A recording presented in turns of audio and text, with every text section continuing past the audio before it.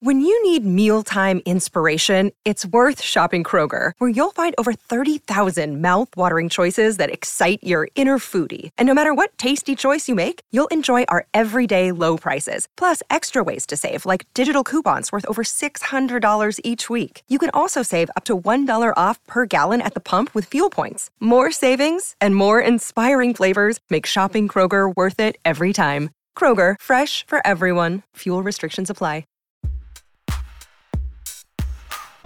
After weeks of speculation as to what the Blazers might do with the number 7 pick in the NBA draft, they end up keeping it and selecting Kentucky guard Shaedon Sharpe.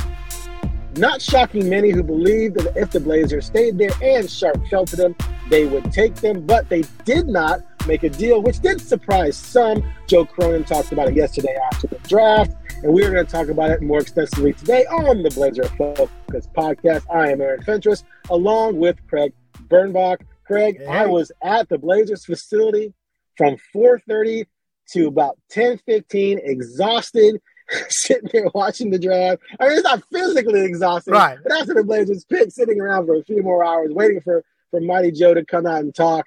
But I have to tell you, I was waiting up until the very last second for some kind of trade to drop. Even after the Blazers made the pick, I thought maybe they'd announce later that it could be a trade. I was told by a source the other day that there could be a situation with Toronto where Toronto might have been willing to trade OG Anunoby if a certain player was available at number 7. I have not confirmed that with a second source, but if true or not true, it doesn't matter because at the end of the day, the Blazers land Shaedon Sharpe. What say you?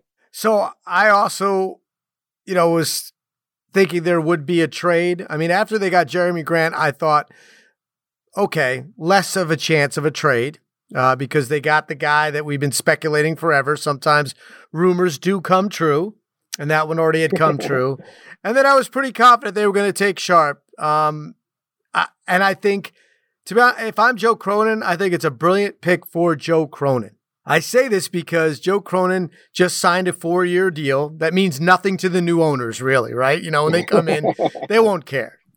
I think it's they're selling this team, and it's probably going to happen within 2 years, maybe faster, but within 2 years. And so my thought is, if you're Joe Cronin, pick the kid who's youngest with the highest ceiling, because if you get new owners in 2 years, if this guy's already taken off, you look like a genius, and either you keep this gig or you get another GM job. But if they come in 2 years and he's still finding his way, you go, well, he's only 21 and he's not going to be ruled a bust in 2 years, right? So you're right there. I just think it's a smart move in that regard for Joe Cronin and where he is career-wise to take the big swing on the, what everyone calls the mystery man. If you read and listen to the people that saw him play in high school and evaluated him then, his upside is huge. I mean, extremely athletic, long arms, 7-foot wingspan, jump out of the gym.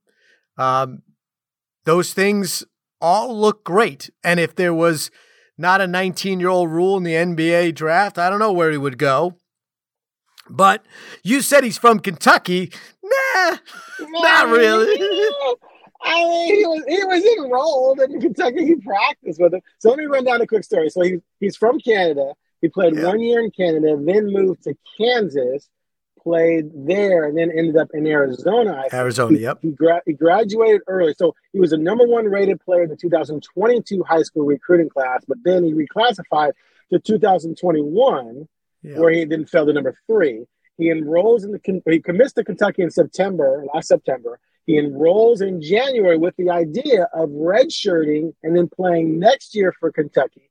But he gets there, and there was a thought, well, could he just play this year? Then they decided not to play this year, and since he was going to be 19 by the draft and was starting to hear that his name was rising up the draft boards, heck, maybe he just goes to the draft now. This is very similar to what went down with Anthony Simons coming out of the ING. And I asked Cronin, I said, is the feeling that, because when they drafted Simons with the 24th pick in 2018, the thought process was, heck, if this guy had gone to Louisville or had stayed and gone one more year, he might have been a top 10 pick. And Cronin said, absolutely. It's very similar in that way, in that they think that had this guy played at Kentucky this year or next year, he definitely would have gone higher. Maybe, I speculated top 3 and poo-poo that. But, this is a situation where you're hoping you got a guy who, had he stayed in Kentucky and played, would have been a top 3 pick. And if you pulled that off and he lives up to that, then it's a huge score, no doubt. Yeah, I mean, that's the thing. The difference is Simons made a decision knowing he was going to IMG and what IMG is about, right? This guy said he was going to go to Kentucky, and there is people in Kentucky that are not happy, that they needed, he was eligible to play.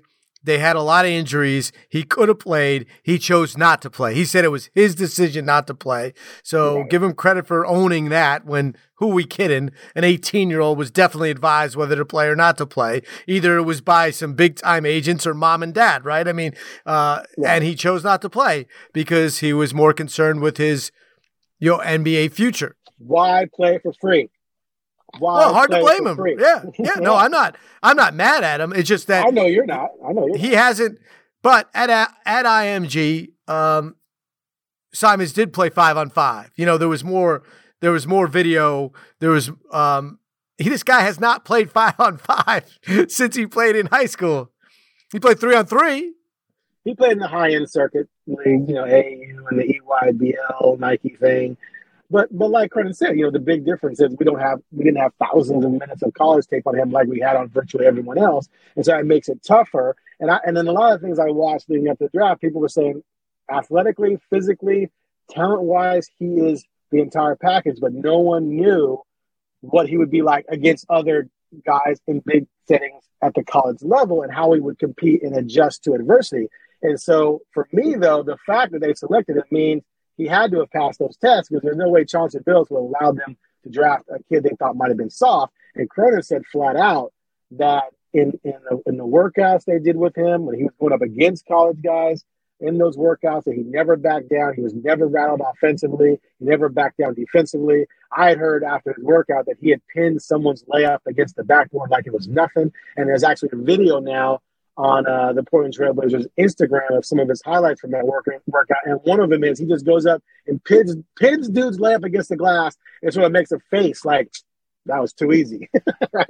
That's how gifted this cat is. So if he delivers on the dog mentality, and I asked him last night, do you have that dog? And he was like, yeah, I feel like I have that dog. I mean, if he does have that, he's going to, at the very worst, like, to me, the floor, I'm going to go former Blazer, I'm going to go Bonzi Wells. Like, to me, that's the floor for him. You want more. That's still a pretty good player. The ceiling could be Anthony Edwards.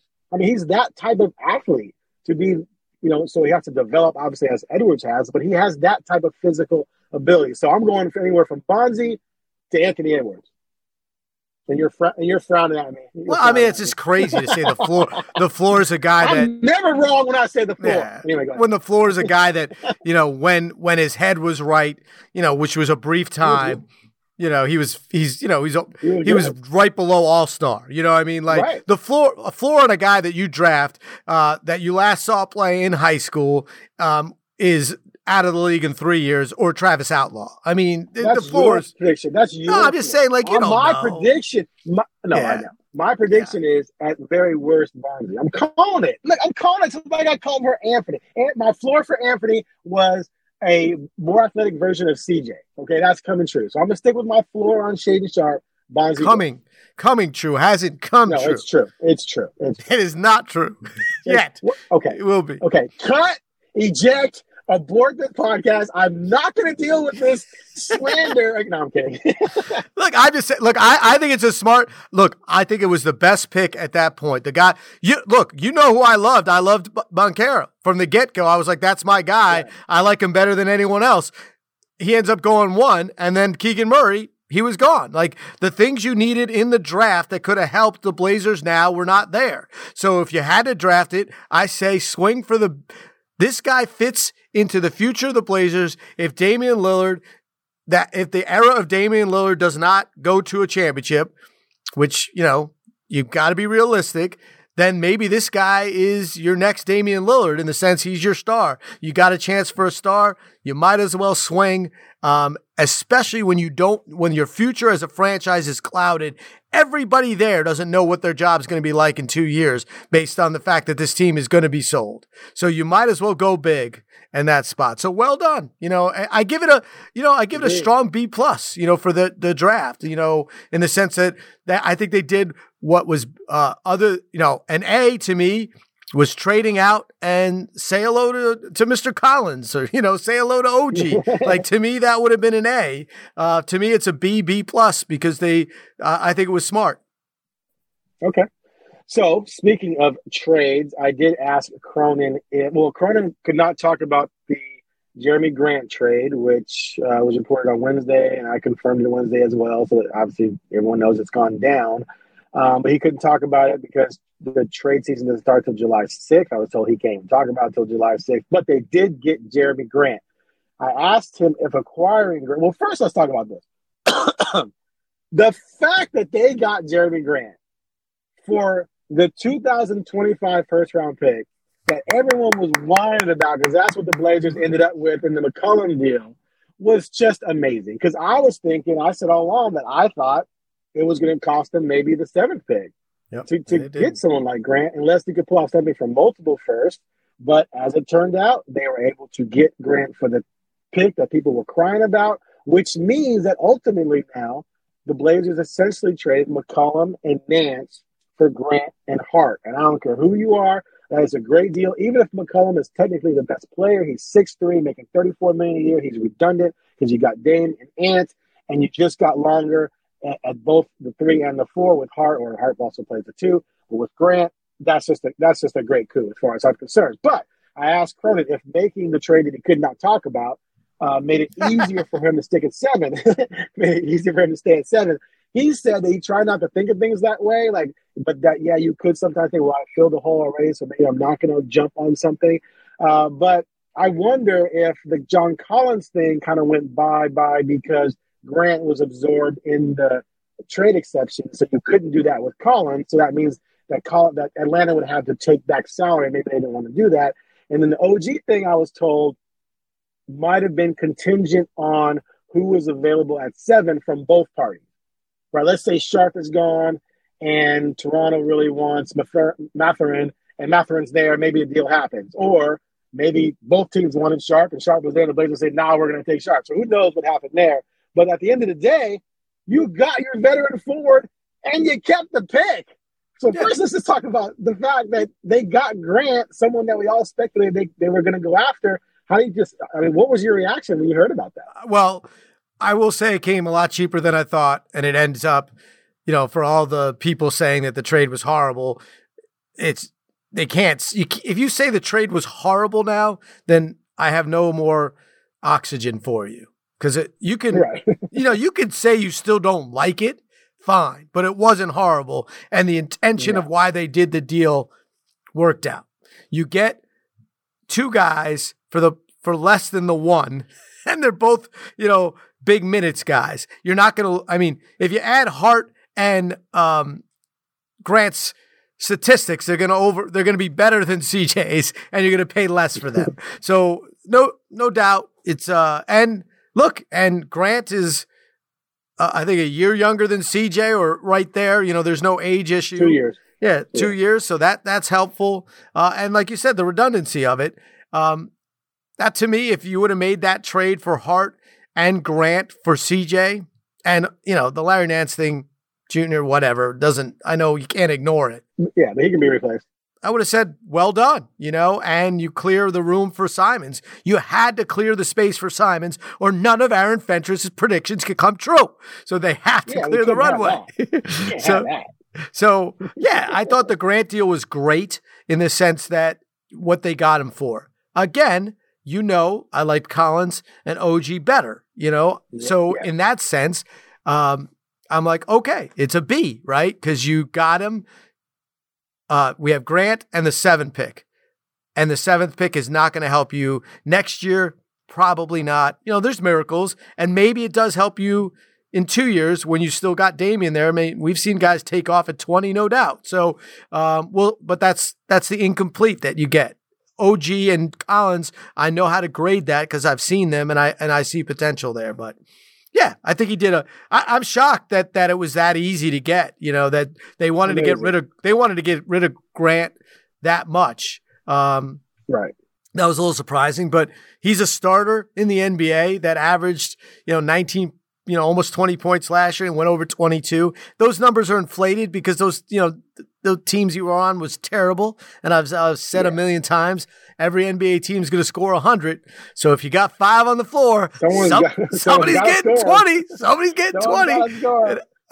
But it's the guy can defend better than most guys on the Blazers. He's not an A1 defender, but he's a solid defender at multiple positions at the 3 and the 4. And guess what? You had no 4, real 4 starter, and your 3 starter you're just hoping is good, and he can't play more than 20 minutes without breaking, shoulder separating. So, well done. Excited that he's on the team. I know Lillard liked him when they played together on the Team USA. So, smart move. And it's amazing how sometimes like NBA writers are correct, when they do this, or people that predict stuff. They sometimes come true. So listen, man, I know Grant is an all-star. He has some flaws, blah, blah, blah. But I just absolutely believe he's going to flourish on this team. If you look at his shooting numbers in Denver when he was playing with Jokic and playing with Jamal Murray, he was well over 40%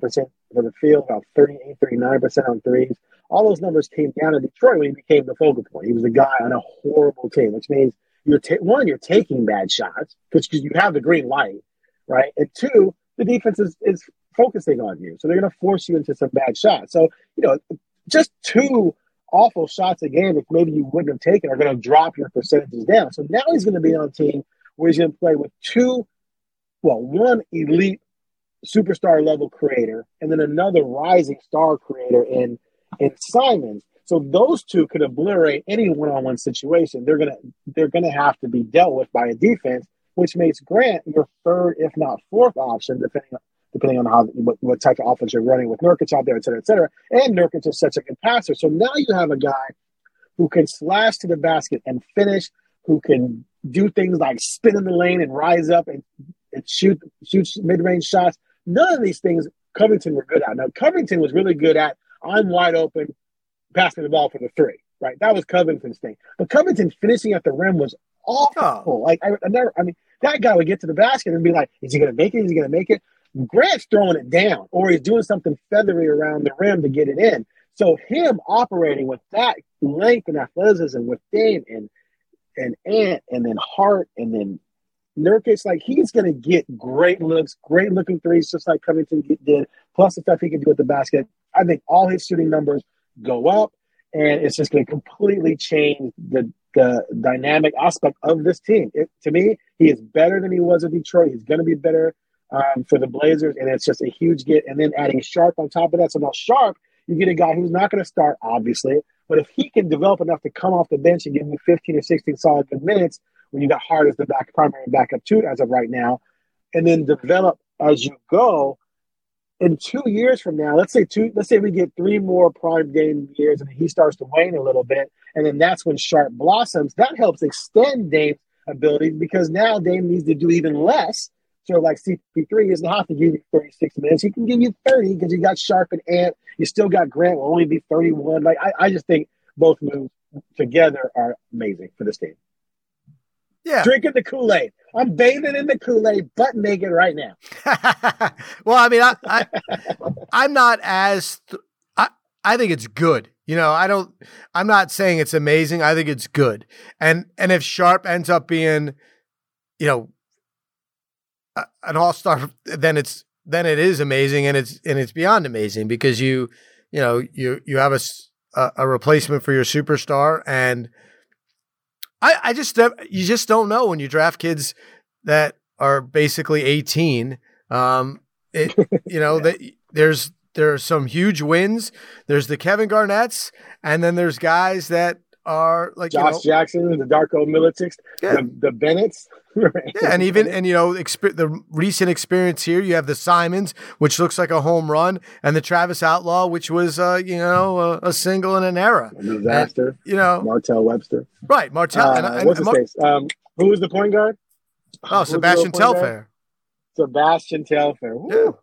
I mean, all these are so we and that's just Blazers, right? And that's before the before the league change it to 19. So they all look great in high school. I mean, Sebastian Telfair, from New York, they said he was going to be the best of the New York point guards that at that point had the most amazing run, right? I mean, he's going to be better than Marbury. Right. He was going to be better than Kenny Anderson. He's going to be better than Mark Jackson. And he was not. He was not better than any of them.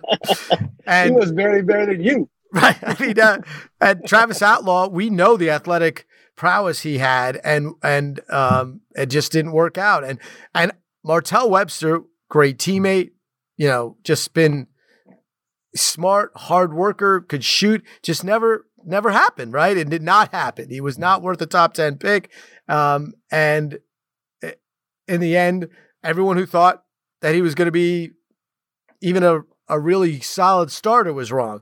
When I watch this guy and I watch stories on him and the stuff from him in high school, I'm like, oh my God, how is this guy not going to be an all-star? It just looks amazing. And when he talks and you listen to his parents, it seems great, but you never know. You're correct, Craig. Most people never know about the young guys, but I usually do when I make predictions. So anyway, real quick, let's talk about, just mention Jabari Walker, the second-round pick. The Blazers made another flurry of trade. They moved the 46th pick to Denver and something that we don't know yet. Maybe they traded him for a player. Who knows? Or traded the pick for a player. Who knows? But then they drafted Walker, a Colorado guy. People ask, hey, was Chauncey Billups happy about that pick? Since Billups played at Colorado. But, he's all Pac-12 guy, a talented guy who will be at Summer League, maybe the two-way G League guy, who knows. But, I wouldn't expect him to play much next season. The developmental guy, sort of like Greg Brown was. Any opinion on him? Well, his dad played in the NBA for a while. 10 years, 10 years as a role player, mediocre at, somewhat of a starter at times. So, he knows what it takes, and that is, to me, always worth the risk. Second-round picks for the Blazers from former players. The Gary Trent thing, where that guy ended up being pretty good. So I just always like that with their borderline players. You even see, GP, Gary Payton's son. Yeah. We saw him play at Oregon State, and he's turned into just a really, really good player, and he was undrafted. Yeah. So I say if you're going to draft in the second round, really low in the second round, makes sense to take a guy that will fit a role that you need, and taking a guy that's dad played in the NBA. Horford turned out all right. There's a lot of people that didn't, but I think it's a smart bet. So I say, yay. If he plays two-way. I will say this, I'm excited for Summer League, Oh, yeah. There's a reason to watch Summer League, right? To see a guy, hopefully the 7th pick, hopefully Sharpe will play. He's supposed to. Let's see what Walker can do. And then all those other young guys to see if they took any jumps. So that makes me want to watch Summer League, which it takes a lot for me to want to watch Summer League. So I'm glad about that. I covered Summer League last year, and there was no first-round pick there. I'm so excited to see Sharpe this year. I'm definitely going to Vegas for about a week. Why am I hearing birds in your background? Oh, I'm at my son's baseball game at Glencoe High School. My son's uncle, Ryan Remington, went to Glencoe here and played baseball here. And now his parents, 32 years later, are back for the first time to watch their grandson play baseball at the same field. And he had a double in the second inning, and then I had to leave for the podcast. But, yeah, pretty cool. I'm back out here at Glencoe watching my son play baseball and doing this podcast with you. Takes after his mom with that double. Exactly. 100%. I was not a baseball player. Okay, before we go, so we're going to sign off here today. We'll be back next week to look forward. Just so everyone knows, because people keep asking me on Twitter, well, they still need this, they still need that. Well, yeah, it's a process, fool. Stop crying about every single step. You can't add 5 new All-Stars on day one. Like, it's all a process. Free agency's coming up. They've got mid-level exceptions, biannual exceptions. They still have some trade exception money to work with. You got Bledsoe's contract. There's going to be some teams out there looking to dump money. Hell, the Detroit Pistons just dumped the dude for a first-round pick because they didn't want to pay him $111 million, which the Blazers are glad to do. So there's going to be a lot of things moving and shaking once free agency starts. And we will be back next week to dive into what the Blazers could do next and sift through a lot of great rumors once again. You looking forward to it, Craig? Oh, of course, always. All right. Thanks for listening to the Blazer Focus podcast. Please remember to hit the subscribe button and give us a 5-star rating. Even if it's just for Craig, that's fine. You can give me a 1-star rating. Just give Craig a 5. I'm good with that. And we'll catch you next time here on the Blazer Focus podcast.